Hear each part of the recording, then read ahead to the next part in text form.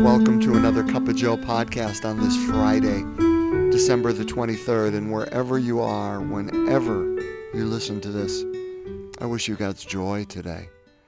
Because, my friends, today is a day of joy. This day we read and look at the readings that celebrate the incarnation of our God. And my friends, this is a time for us to remember, because we can be a people that forget. And maybe you don't, but I do. In the midst of my busy days, I can forget the greatness and the grace and the gift, all G's, of our God. And that is what we celebrate today. I also hope that wherever and whenever you listen to this, you are staying warm, because as I proclaim these readings to you, we here in Wisconsin are experiencing, I think we are at minus 8 this morning with a minus 35 wind chill. So I hope you are inside. I hope you get to stay inside and feel the warmth of love, of friendship, of spouses or family, or just the warmth of the closeness of our God. Okay? So here's what we're going to do with the readings for Christmas. We have 5 that we could choose. Now, those who are longtime listeners know I'm already what I'm going to choose, because I choose the Mass at night readings, the Christmas Eve ones, because I think they're so beautiful. And so, those who watch Charlie Brown Christmas, yep, those are the ones. So we're going to read Isaiah chapter 9, verses 1 to 6, and then we're going to read out of Luke chapter 2, verses 1 to 14, okay? Now, because I already know you know these readings, in fact, you know them so well, I'm going to read them out of a different translation. Those, again, who are longtime listeners know sometimes I go away from the translation we hear at the Masses, which is the New American Translation, and I read out of a translation called The Message by Eugene Peterson. And I do that simply because I think it's good for us to hear the word differently. Sometimes we can become so familiar with the word that we don't hear it anymore. And sometimes I think a new translation can help jar us and open us to something that is in the word that we've never heard before. So I'm going to read out of that translation, both those readings today. If you want to follow along with the NAB or in a different translation, that's wonderful. Again, Isaiah 9, 1 through 6, and then Luke chapter 2, 1 through 14. As always, my friends, I invite you to open yourself to the Word of God, because it is the Word of God that will move us, change us, affect us, recreate us. It is the Word of God that brings joy and brings new life, and this Word does that today. So again, looking for a word, a phrase, an idea, whatever that would be. However God speaks to you, open yourself, settle yourself. Know that our God desires to be born within you through this word today. So let's break open that word. A reading from the book of the prophet Isaiah. The people who walked in darkness have seen a great light. For those who lived in the land of deep shadow, light, sunbursts of light. You repopulated the nation. You expanded its joy. Oh, they're so glad in your presence. Festival joy, the joy of a great celebration, sharing rich gifts and warm greetings. This abuse of oppressors and cruelty of tyrants, all their whips and cudgels and curses, it's gone, done away with. A deliverance as surprising and sudden as Gideon's old victory over Midian.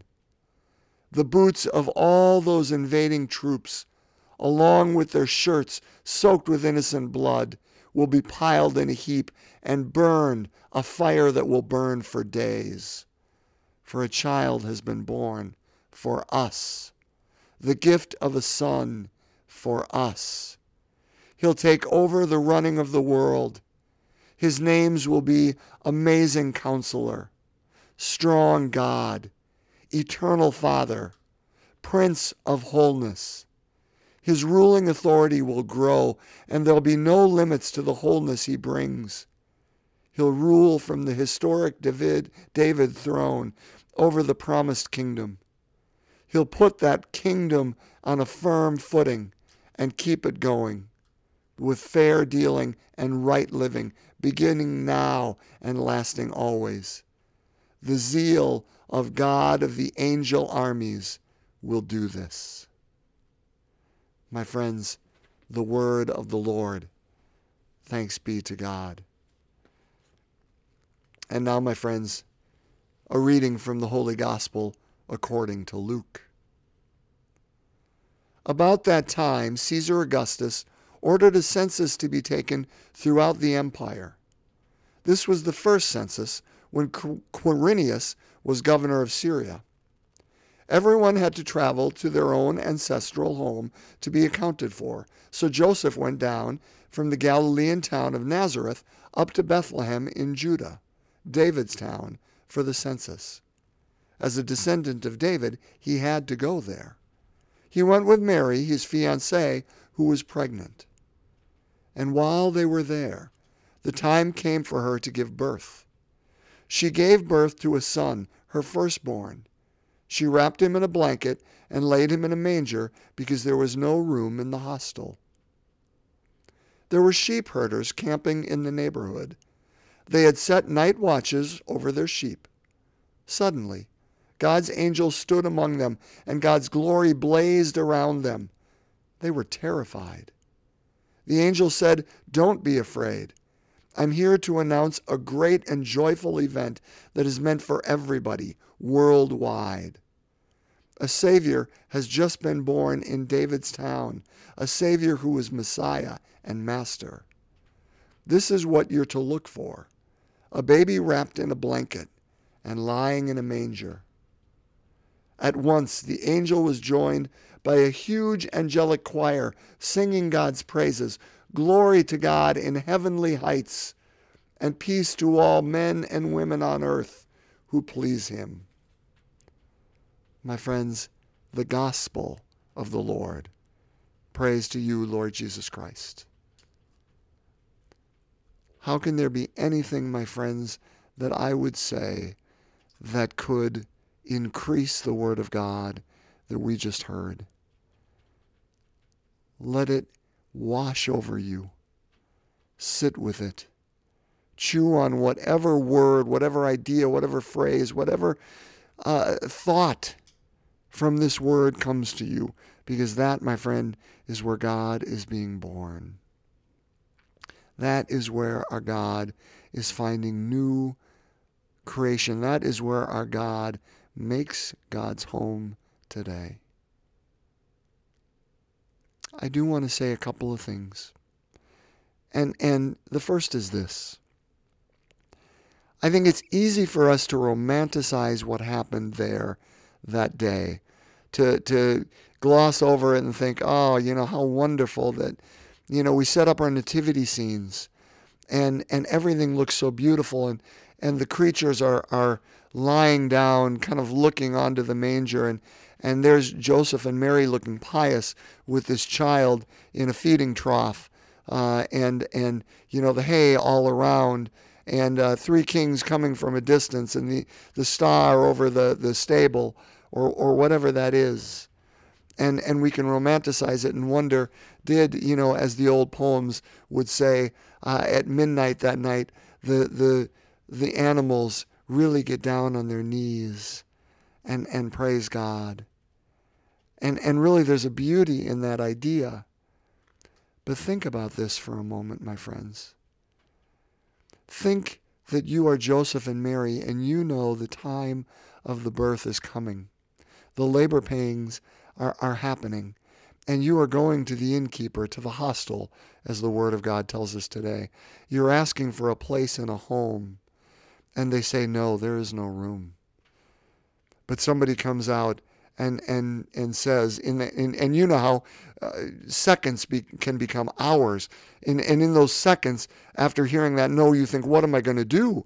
There is no place, and yet this child is coming. And in seconds in between, somebody comes out, having overheard the conversation, saying, hey, we may have room in our barn. We may have room where we house the animals in this nearby place. And you go there, and here's what I know. It's not only cold today in Wisconsin, but I know what barns look like here in Wisconsin. And they look like barns over in Bethlehem, I suspect. And they're filled not with kneeling animals and romantic scenes, but they're filled with smells and noises and activity and all kinds of chaos. And I say that not to de-romanticize, but I say that because I know my life is filled with smells and noises and all kinds of chaos and all kinds of things happening, that my life, when I look back on it from a distance, can be romanticized, but not in the present. Because in the present, I am filled with all kinds of anxiety, and I'm filled with all kinds of doubt, and I'm filled with all kinds of how will God do this, or all kinds of this is not where God is being born, and this is not where God is present, because it's too smelly and noisy and crazy and all of those things that are going on. And my friends, I don't know if you are similar to me, but I suspect you are. And I suspect that barns today were similar to how barns were then. And I suspect that barns today in Wisconsin were similar to how barns were in Bethlehem 2,000 years ago. And if God is not afraid to be born into chaos, into activity, into busyness, into all the smells and noises and uncertainty and anxiety of the day, if God is not afraid to be born into that place then, do you and I think for a moment that God would not be willing to be born into our place today? My friends, know this. Know this. Your life may seem like chaos. Your life may seem like the exact place where God does not want to be born, because it is filled with all kinds of things and all kinds of places and all kinds of thoughts and all kinds of actions which certainly do not speak or proclaim or look like God. Here's what I know. Neither do stables. Neither do barns. Neither do places of housing animals. Feeding troughs don't look like the place for the Savior of the world. But that's precisely where God wishes to be born. God is not afraid of the chaos in your life, and He's not afraid of the chaos in mine. Brothers and sisters, that's precisely where God is born. You know, Teilhard de Chardin said this years ago, virtually maybe 100 years ago. And he said something that is so beautiful, but necessarily wasn't embraced at the time. But brothers and sisters, it is such good theology. It is such good idea of who God is and what God is. But he said this, and I want to break it open for you. But he said this: by virtue of the incarnation. So that's what we celebrate today. Remember, and forgive if I'm stepping on what I talked about last week. We don't celebrate a birth. We don't celebrate a birthday, and merely say, "Happy birthday, Jesus! You're 2030 today. Happy birthday." We celebrate the incarnation. We celebrate the fact that our God does not want to stay distant from us, but that our God is immanent. Our God is everywhere. Our God is with us, and our God desires to be with us, right? That's the name that we talked about last week. Emmanuel, God with us. That God does not desire distance, but God desires closeness. And there is nowhere that God does not desire to be. Nowhere. Our God desires to be in the midst of chaos. And so tell our Desjardins to get back to that. Said, by virtue of the incarnation, by virtue of this action, by virtue of God not staying distant, by virtue of God wanting to be with us, by virtue of the incarnation, all things are sacred for those who have eyes to see. By virtue of this celebration, by virtue of God coming and drawing near, everything is sacred, including feeding troughs, including barns and stables, including donkeys and sheep and hay, including places where shepherds, sheep herders, as our scripture said today, are out simply doing their job. By virtue of the incarnation, those people who are outcasts, which shepherds, of course, were, right? They were the lowest in the society. By virtue of the incarnation, sacredness, God's presence is there. By virtue of the incarnation, that chaos that you and I live in and feel, God is there.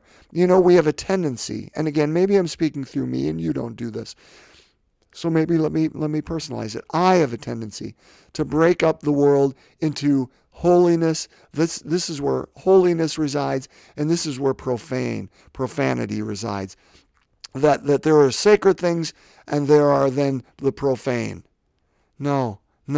If Chardin is to be believed, and I believe he is, and by the way, he was a Jesuit priest, so it's just not this guy. If he is to be believed, all things are sacred for those who have eyes to see. That it's not, okay, God is present in the churches, or just to use an example, but God is not present in the bars. God is not present among my friends who no longer believe in God anymore. God is not present in those places, that I go to on my computer, or the things I participate with certain, people. No, God, all things are sacred for those who have eyes to see. We simply have to look. And maybe when we're in the bars, or maybe when we're on a computer, we forget and we don't have the eyes that look anymore. I want to use a poem that I've used before many times. And now this was long before Desjardins even said this. Desjardins said that in the early 20th century. Elizabeth Barrett Browning, wonderful poet, said this, not in the early 20th century. She said this in the mid-19th century when she wrote this. But she wrote this in the poem Aurora Leigh. Again, you may know this, but she says the exact same thing that Desjardins does it, but does it in the language of poetry. And here's what she says. Earth is crammed with heaven, and every common bush afire with God. But only the one who sees takes off their shoes. The rest sit around and pluck blackberries. Let me read that again. Earth is crammed with heaven, and every common bush afire with God. But only the one who takes off their shoes. The rest sit around and pluck blackberries. Brothers and sisters, all things are sacred for those who have eyes to see. That's what Elizabeth Barrett Browning, is what Pierre Teilhard de Chardin invite us to. By virtue of the incarnation, God is present, Emmanuel, God with us, and it's what we celebrate. May God, and this is where I'll end, may God be born anew within us this Christmas. Not just within our world. Yes, amen. Come, Holy Spirit. God, may you be born again in what is going on in Ukraine. May you be born again in what is going on in the Middle East. May you be born again in what is happening in the regions of Africa. May you be born again in what is happening with the Uyghurs or happening down in southern Asia. May you be born again in all these places, yes. But Lord, may you be born again in our individual lives. May you be born into the chaos that is me and the chaos that is you. May you be born, Lord, reborn into my vision, that I may have the eyes to see you in my friends who say they don't believe in you, but yet you are present there. Because of course you are present there. May I have the eyes to see you in those moments when I am at the bar or wherever that place is, just using my example, wherever that place is that I feel like you are not, because of course you are there, because there is no place that you are not. May I have the eyes, may you be reborn in my vision, that I don't just sit around and pluck blackberries and see it as something that is to be consumed for me or my pleasure, but may I see your very presence in the midst of the chaos and the noise and the smells. May you be reborn, Lord, in the way I hear, that I may hear your voice. May you be born again in the words that I speak. May you be born again in how I think. May you be born again in the way I love. May you be born again in the movement I make. May you be born again in my limbs, that I may use those to help build that kingdom.